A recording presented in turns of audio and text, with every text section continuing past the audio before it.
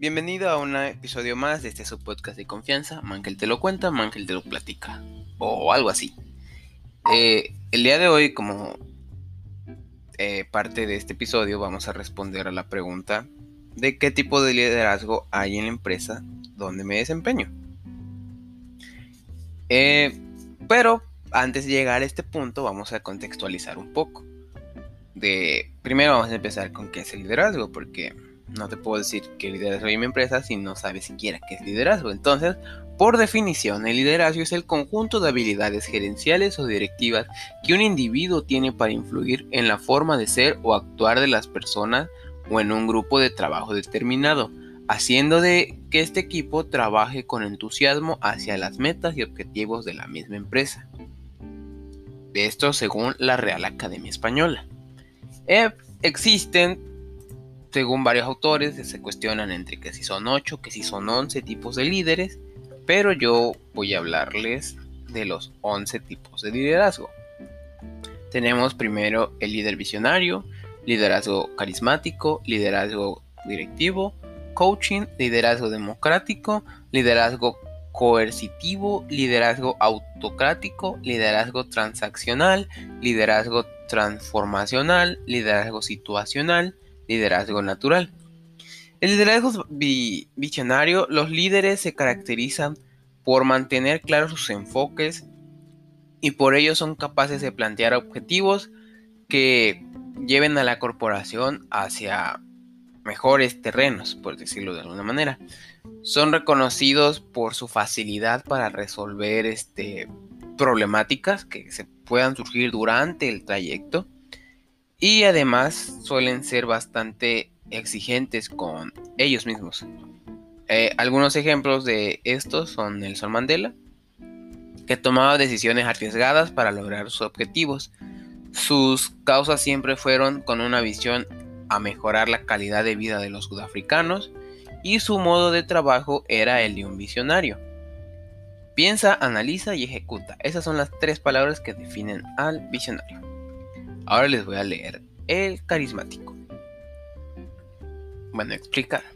El liderazgo carismático, un líder con personalidad carismática, es capaz de atraer a otras personas de su entorno y entablar relaciones laborales un poco más cercanas. El entusiasmo que los características puede significar una fuente de contagio de positivismo para los demás, para proporcionar así ambientes de trabajo óptimos. Los líderes carismáticos pueden convertirse en parte del alma de una organización, por lo cual se siente su ausencia cuando no están presentes. Por lo general son ejemplos de inspiración y tienen una gran capacidad de comunicación oral y no verbal. Un gran referente de los líderes carismáticos es Frederick W. Smith, es el fundador y CEO de FedEx, que es descrito por sus propios empleados como un hombre motivador que inspira ganas de trabajar. Una de las grandes demostraciones del liderazgo carismático es que durante los primeros años de existencia de la compañía, Smith nunca despidió a uno de sus empleados, ya que ellos buscan mediante poner ellos el ejemplo de siempre estar optimista ante los resultados. Eso es lo que los caracteriza. El liderazgo directivo, las personas con este tipo de liderazgo tienen la capacidad de dirigir a sus subordinados a partir de un plan o estrategia que preparan meticulosamente para ejecutar acciones más eficaces. Su forma de liderar es firme y apegada a lo que resulte más justo para todos. Se caracterizan por ser comprometidos y cumplir en tiempo y forma. Al mismo tiempo muestran exigencia con el trabajo que se entrega. Tienen facilidad para detectar talentos y habilidades en otras personas. Un gran ejemplar de este tipo de liderazgo es Alondra de la Parra. Para quien no sabe quién es Alondra de la Parra, es reconocida a nivel internacional por su trabajo y su forma de dirigir a grandes conjuntos de músicos. Está comprometida con su trabajo de calidad y es exigente, aunque equilibra sus tendencias al aceptar propuestas retadoras para crear mejores presentaciones a los públicos. Por si no les quedó claro, el puesto de ella es ser los que están con su palito en una orquesta, maestro, creo que sí les llaman, que dirigen toda la pieza. Ahora vamos con él, que se le conoce como coaching. Este es un tipo de liderazgo que tiene como principal cualidad compartir conocimiento para ayudar a sus colaboradores en el desarrollo de sus actividades o para resolver problemas. Tienen la facilidad de dar consejos, demostraciones, ejemplos e incluso explicar instrucción de forma clara. Los coaches son líderes porque son personas accesibles que se acoplan fácilmente al trabajo en equipo. Saben guiar al resto del equipo sin hacer distinciones y poner constante práctica la retroalimentación. Un gran ejemplar, como ya lo venía mencionando, puedo ir mencionando grandes exponentes de estos tipos de líderes a lo largo de todo este episodio, es Sofía Macías, la autora de muchos bestsellers de El pequeño cerdo capitalista, que enseñó a sus lectores cómo hacer que sus ingresos rindan al máximo a partir de conceptos que plantea sobre el mundo real de una forma muy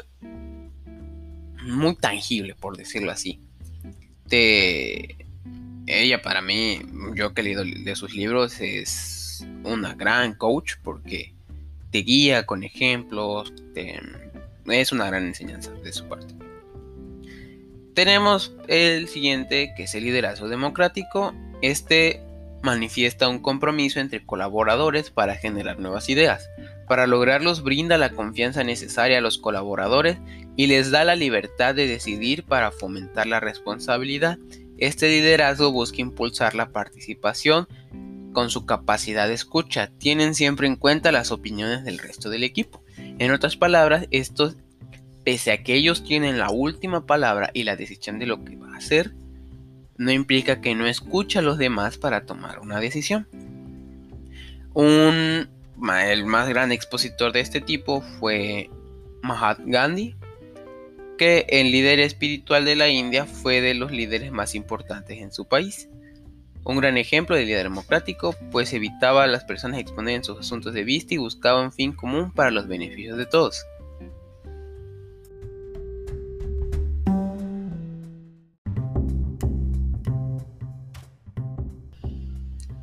Ok, ya vamos en la mitad.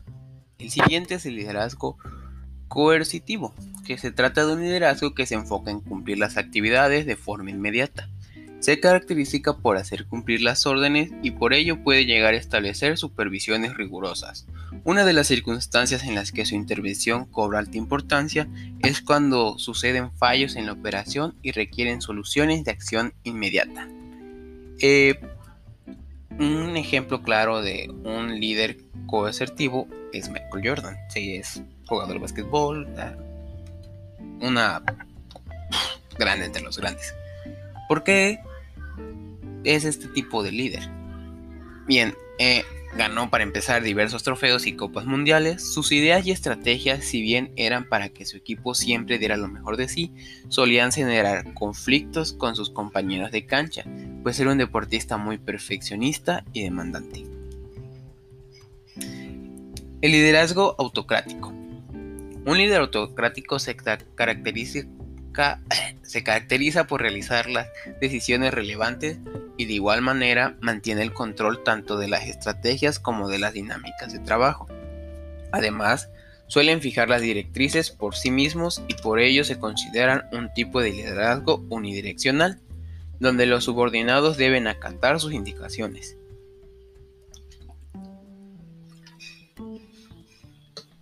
Perdón, necesitaba tomar agua.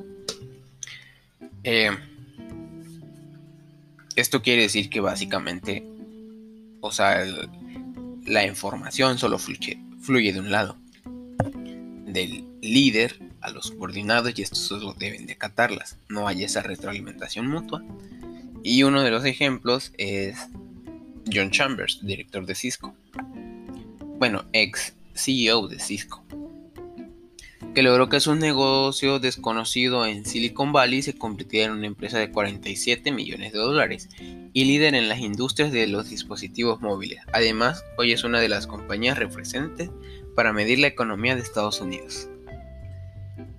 El siguiente tipo de liderazgo es la transaccional. Los procesos de intercambio que adopta esta clase de liderazgo son generalmente de tipo económico. Entre las prácticas más usuales está otorgar incentivos a los colaboradores cuando alcanzan su meta. como en las áreas de ventajas o de servicios al cliente. En este sentido se realizan transacciones de beneficio por beneficio.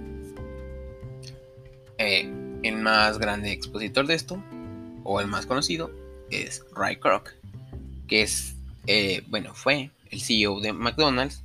Integró a sus procesos organizacionales el sistema del empleado del mes. Así es. Ay, creo que eso se escuchó feo en ustedes.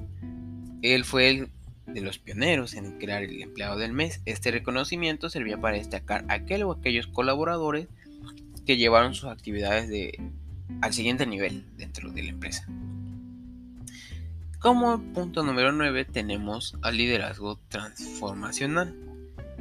En el ejercicio de este tipo de liderazgo se mantiene una comunicación constante y fluida y con los colaboradores, lo cual beneficia las relaciones laborales para cumplir con los objetivos compartidos. Esto permite generar más empatía y llevar a cabo estrategias con mayores posibilidades de éxito. Como referente de este tenemos a Walt Disney, que a través de su influencia logró motivar a sus trabajadores que buscaron llegar más allá del éxito que podría tener su empresa. Promovió la cooperación para crear diferentes dibujos animados que lo llevaron a la grandeza y ser lo que es hoy. Como penúltimo tenemos el liderazgo situacional. Fue llamado liderazgo situacional por el científico del comportamiento Paul Hersey y el escritor experto en management Ken Blackshire, bajo el modelo teórico que dieron a conocer en los 60. Esta teoría considera el liderazgo como una función de evaluación y reconocimiento del nivel de preparación y trabajo del equipo. Su característica principal es adoptar diferentes estilos de liderazgo en función de cada situación o problema laboral, así como de las habilidades que muestre cada colaborador. Además, este líder fomenta la participación y la comunicación bidireccional. En otras palabras, este es un todoterreno, por llamarlo así. O sea, de acuerdo a es como personalizado hacia cada tipo de colaborador. Entonces, él analiza cómo debe ser la mejor manera de tratar a este colaborador. Un gran referente es Steve Jobs, que era capaz de adaptarse a cada uno de los perfiles de sus colaboradores. Si bien era el ingenioso de la compañía, estaba abierto a la cooperación y permitía la comunicación en ambas vías. Recibía y aportaba ideas, lo cual en retrospectiva llevó a la compañía al éxito que es hoy. Y por último tenemos al líder natural. Este tipo de liderazgo requiere características y habilidades innatas, no predeterminadas. La persona que es líder natural ocupa este rol de forma espontánea, sin contar con un cargo de autoridad. Sus pares acuden a ella en búsqueda de recomendaciones y siguen sus indicaciones sin cuestionarla. Este tipo de liderazgo suele atribuirse a toda persona que presenta, en suma, las características esenciales de un líder, tal como las habilidades de comunicación grupal, la extroversión, la inteligencia emocional, el carisma y la empatía, así como la capacidad de contagiar el ánimo positivo, la propuesta de soluciones y el fomento de la participación. Un líder nato, podemos decir, tenemos como ejemplo a Shirley Shatber, que las capacidades como líder de la directora operativa de Facebook son descritas como naturales, en tanto que tiene el conjunto perfecto de habilidad, poder e influencia entre quienes la rodean.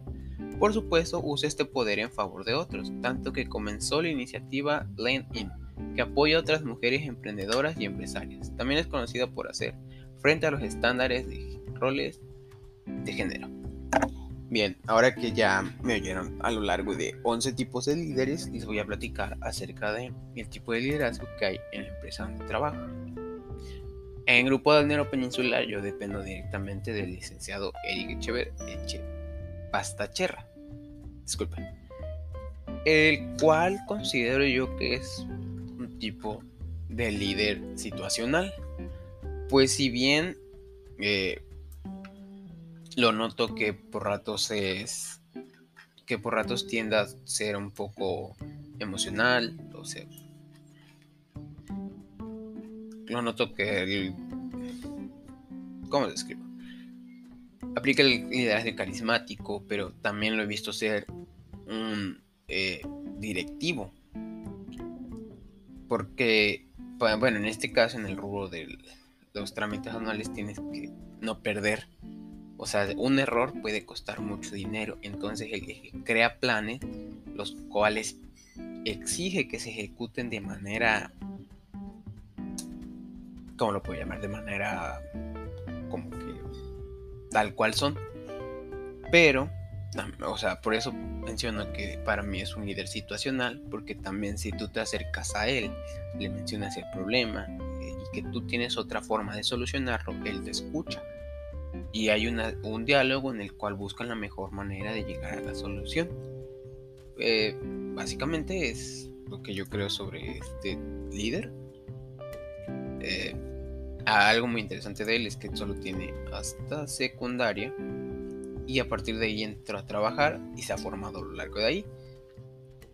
Así que es una gran persona y es todo lo que puedo hablar en este podcast.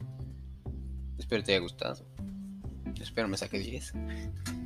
Y yo sé que va a haber más capítulos. Adiós.